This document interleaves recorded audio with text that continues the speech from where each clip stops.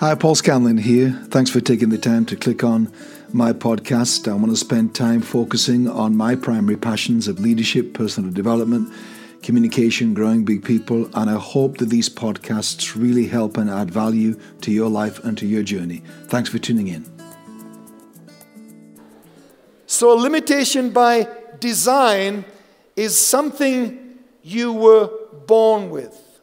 And what people say to us, which is why this life without limits thing gets loose, hey, you can be whatever you want to be.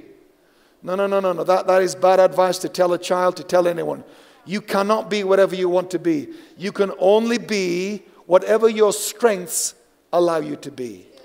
If at first you don't succeed, try again. No. If at first and second and third and fourth you don't succeed, you need to stop and check. Am I trying to do something that actually I'm good at?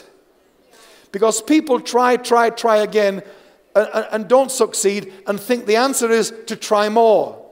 And you'll spend years of your life trying to get good at something that God never made you good at. Because it's a limitation of design. You were built not to be able to do that. And if you can figure out what those are, then you are free to focus on limitations of default. Limitations of default are the things that you should not accept in life. The things that society, that the careers teacher put on me. Limitations of where you came from, your background. As I said, the color of your skin, or a system that's stacked against you, or some identity that you shouldn't have accepted, or anything in life that says to you, you can't do this, and you should question it and lean against it and push it. Limitations of default are up for grabs. Limitations of default, and they're all over our society in relationships, are the ones you should say, I don't think that's true about me. I don't accept that. I don't want to settle into just becoming that person. I'm going to push that a little bit. I'm going to see whether or not I can actually change that. I'm going to see whether I can go for that. These are limitations by default. Default means, and this is the danger of default is like autopilot on your life. So you kind of don't know it's happening. You just bob along for years accepting that that's not an option for you. Accepting that you'll never be any good at that. Accepting that you shouldn't really aspire to that. People like you really don't aspire to that. And default is this autopilot going along in life, accepting this stuff. And what you have to do with limitations of default is you have to take manual control of your life.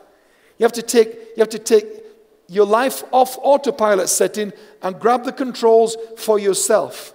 And start flying your life manually. Start saying, I refuse to accept this about me, that my family and friends, and sometimes family and friends are the worst at putting default limitations on us. Because they can't see you any different to how they've always known you. And you must never, ever be loyal to an old version of yourself. You can't do that. That's a default setting. It's just the way I am. It's just the way he is. Just the way we are. We kind of always been like that. Yeah, hello. Then maybe you need a yellow to awaken your green for you to break that containment, because millions and millions and millions of us live our lives in these containments that we don't know we have, because it's a limitation. Not that God chose, not a design one, you can't change those. But it's a default one. And we think that they're the same, because people tell us, you'll never amount to anything, you'll never be able to do that. I don't think that's possible. I don't think that can happen in a place like this, a town like that, a country like this. And we think that is somehow a limitation of design, so we leave it alone. It's a default one. You have to figure out the difference and then start to push against the ones that you should not lie down under. Y'all okay? I know that some of you are lacking a few Bible verses tonight to make you feel this is kosher and from Jesus. But you'll be okay. I want to mention this last few minutes what I think is the greatest secret limitation of all. The greatest secret limitation of all. It was worth coming just for this tonight. And the greatest secret limitation of all is what I would call our belief systems. Our belief systems. Belief systems are something I'm fascinated by, and I've studied psychology for about 15 years now because I wanted to understand people better than I did, because people can be interesting, weird, strange, random, complicated, scary. And I wanted to understand people. I think anybody that works with people at least owes it to yourself and them to try and figure people out, because most people are too lazy to figure themselves out. So I thought, I better figure themselves out for me so that I am not all the time dealing with weird stuff that I can't explain, and I get discouraged and fed up and think I'll change my job. Because you've got to figure people out. So psychologists teach us that belief systems are the hard wiring of what you believe. Problem is that the belief systems are established by the age of 8. So whether you grow up to be a stingy person or a generous person is decided by the age of 8. Whether you grow up to be a risk taker or a play it safe person is decided by the age of 8. Whether you grow up to be a forgiving person or a person that holds grudges and you don't forgive is decided by the age of 8. These belief systems that are embedded into us in the most formative season of our life, childhood. Because kids don't learn like you're learning now, nodding your head, taking a note. Kids just learn by monkey see, monkey do, don't they? Kids just pick stuff up, and you say to kids, where did you get that from? And the answer is, from you. And because you don't remember telling them to behave that way, you don't think you're responsible for it. But kids don't learn by telling them this is what to do or not to do. Kids learn by example and by atmosphere and by the default autopilot mode of the home they're in. So you can tell the kids all day. I could do a lecture in here on mumps and do a brilliant multimedia presentation on mumps. You'd have notepads filled. You'd be a genius on mumps. But if I've come in here with measles, you leave here with measles knowing everything about mumps. Because people catch who you are. People catch what you have, not what you say you have or what you say they should have. And this is how kids pick up and people pick up default mode beliefs. So these belief systems we all came into this room with tonight. And these things were decided way upstream of where you are now. And now you're not 8. Maybe now you're 38 or 48. All you know is, I've got stuff in my life that I don't even like about myself, and I don't know what to call it. I just feel threatened in certain situations, or I feel insecure around people, or I'm cynical all the time. I always have to sort of bring someone down a peg or two. I always have to have the last comment, or I'm a very nervous person, or I'm kind of overconfident, and I kind of overtalk and overshare. The oversharing thing? Overshare. And there's these fault lines in our lives, and it's cost you jobs, and it's cost you friendships, cost you opportunities, but we don't know what to call it.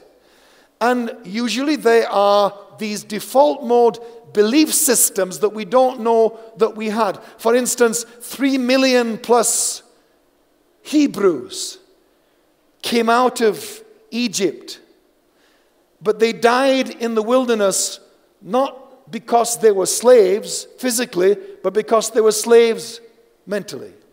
So they had a slave mentality. They had a victim mentality, because oppression breeds victimization. Oppression breeds victim mentality, and your country knows a whole lot about that. So do other parts of the world. So these generationally established slaves couldn't get over the fact that they were free, and so still behaved like slaves though they were free. And it was that belief system that cost them getting to the promised land.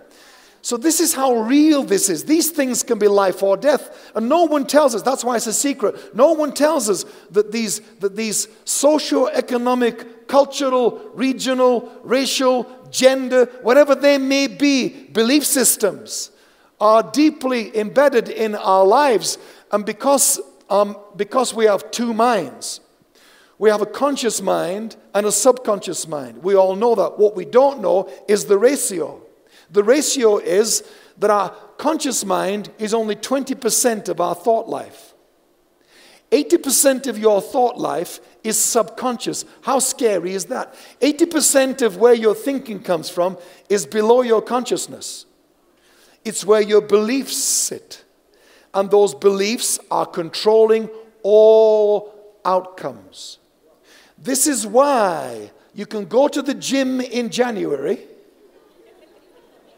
You know that New Year's resolution stuff? I'm going to get fit, lose a few pounds. Go to the gym in January, and by February, March at a stretch, you're going less often or not at all. Or the treadmill someone bought you for Christmas so that you can work out at home. You were on it religiously, dedicatedly, every single day until about 1st of Feb. And by the end of Feb, you just use it to hang your clothes on. Because your 20% head said, this is good, I'm going to do this. But you didn't know, and no one told you, that your belief system sat there saying, no freaking way are we doing this. And what you don't realize is this, or what we don't realize is this with this issue. You cannot have a behavioral change without a belief change. It will not sustain. But we try to change things by behavioral modification all the time, never realizing that we default back to the wrong behavior because what's feeding the wrong behavior is these deeply subconscious belief systems. And these belief systems are controlling all of the outcomes in all of our lives here tonight. This has been good for me as a leader and a pastor because it makes me more realistic about what's possible in a service like this. My expectations have totally changed on what's possible. In me talking to you for 30 minutes, I kind of downgraded years ago what I believe was possible. You'll never hear me saying ever, I stopped this years ago, hey, I've got to tell you, this is going to change your life tonight. Because that's overpromising, and I don't decide that. You decide that. So when people say, when I'm in a meeting and people say, I've got to tell you, this will change your life, I say to myself, I'll be the judge of that. Because you will, and I will. I might say something to you and say, guys, this is really, really important. But I don't hear what happens next, which is what goes on inside your head, because there's two voices in this room. There's what I am saying to you, then there's what you are saying to you about what I'm saying to you.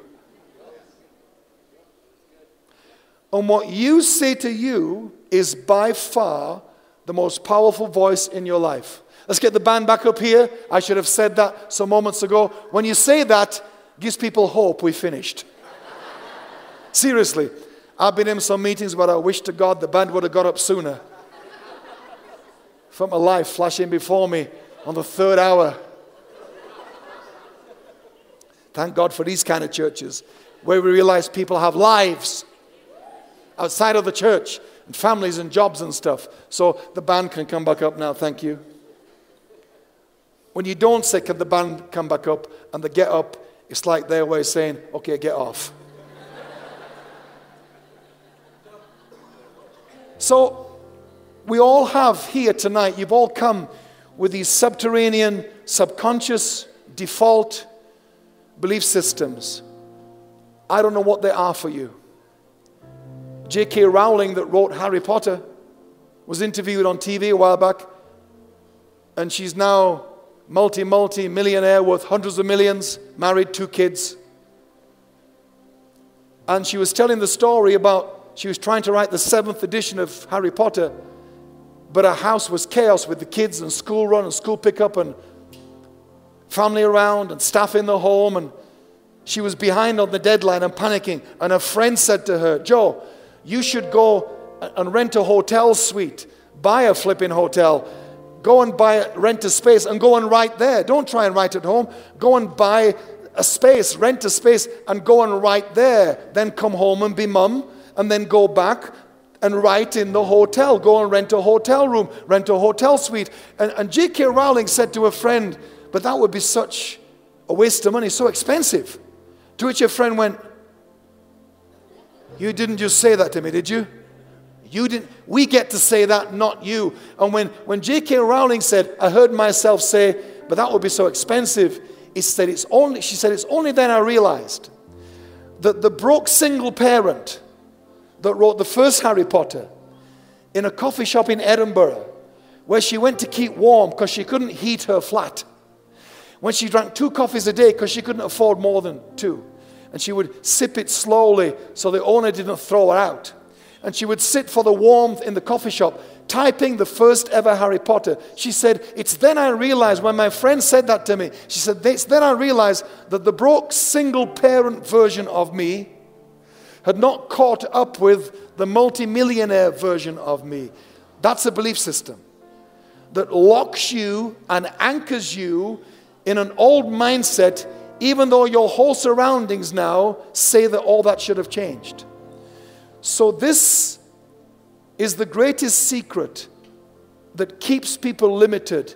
These belief systems that prevent you progressing even though you want to and you know you can and you should, and you do the equivalent of going to the gym, the equivalent of trying to improve yourself, and you default back all the time to the person you don't want to be. The chances are you have a belief system, and the only way to change it is you have to reprogram that subconscious jukebox. You've got to put new tunes in there, and it's hard work. It's hard work personally and corporately, and a lot of people quit because it's so hard work, and the longer you leave it, the tougher it is. But I've got to tell you, those belief systems are where your default limitations are coming from. And we've got to identify them, find a language for them. At least if you go home tonight saying, I wonder, what would be my belief system? Ask your friends, what would you say would be possibly one of mine? Can you help me get in the neighborhood even of where I might have an internal default limitation that's just stopping me progressing? Because you know what your natural ones are. They're easier to spot maybe. These default ones are tricky. And so I'm just shining a light on them in the hope that it may become aware to you that you have 1 or 2 or 3 that you can identify. Tell you, if you can change just one of those for the rest of this year, if you can work on one and reprogram one belief system, it will completely, seriously, it will completely release your life to a whole new level and give you a lot of more options that you don't have right now, because you don't know what it is that's holding you back, because you want to change, you want to do that, and you try, but you keep being dragged back. It's probably a belief system that's limiting your life, and that's one of the best kept secrets the devil has. But it's not a secret anymore because I just told you. Amen? Come on, let's stand together all across the room.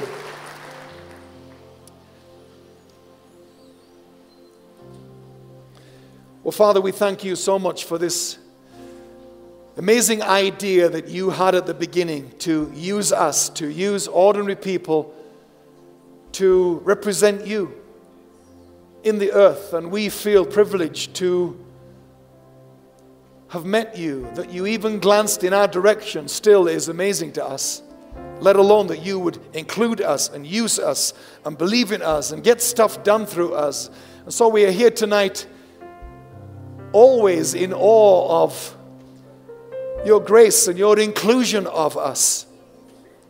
And I just pray tonight for everyone here, those listening later to the download online, that you will help us to get intentional about this issue of limitation. Help us to figure out our default mode limitations. Help us to find the courage and the wisdom to identify and to navigate our way through the complexity of this limitation issue.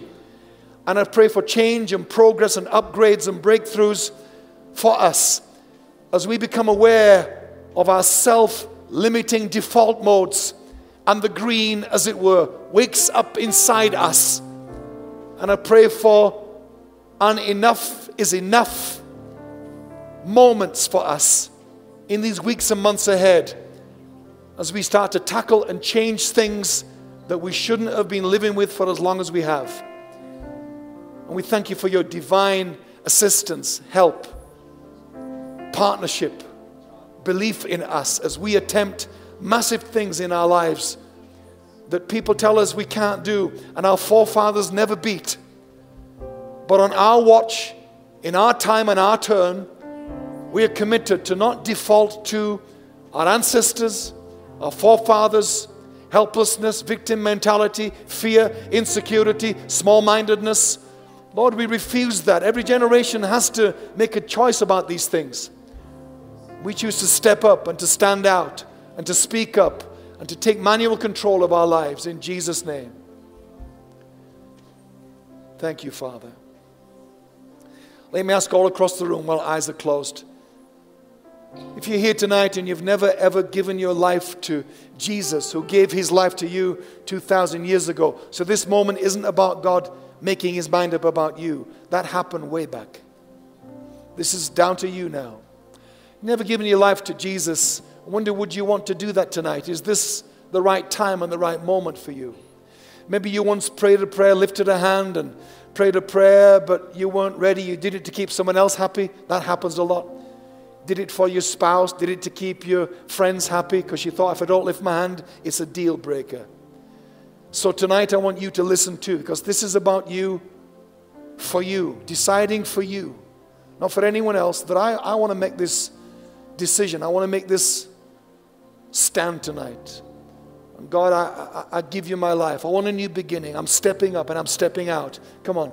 If that's you tonight, will you lift your hand where you are? When I've seen your hand, you can take it down. And you're just saying, yeah, that's absolutely me tonight. Come on, someone here, someone over there. Come on, over there. Fantastic. Come on, who else? Just keep lifting your hands. Someone there, down here, there. Fantastic. Anyone else? Just lift your hand where you are. Come on, anyone else? Someone there, over there. Fantastic. Everybody look at me a minute. Let me just say, listen, lifting a hand is only one way to come to Christ. It's not the only way. If lifting a hand doesn't suit you, then don't lift your hand. Don't let our methods stop you. Find whatever way works for you. We don't care how people come to Christ. We just care that you do, and we care that our methods don't stop you. So listen, if you're not offended that we ask you to lift a hand, we're not offended that you don't. It's a win-win. But those that did lift a hand tonight, we honor you, we celebrate you, we thank you, because it's a tough thing to do sometimes. But if you're in your heart thinking, I would like to do that, but I would like to do it in a different way, we don't care. Find someone, speak to someone. But let today be the day where you do the equivalent of that somehow in your life, is what this moment is all about. Well, thanks again for listening to today's podcast. I hope you found it beneficial. And I know time is precious commodity for us all, but I would love it if you would take the time to write a review or comment, and above all, maybe subscribe to my podcast channel. Thank you.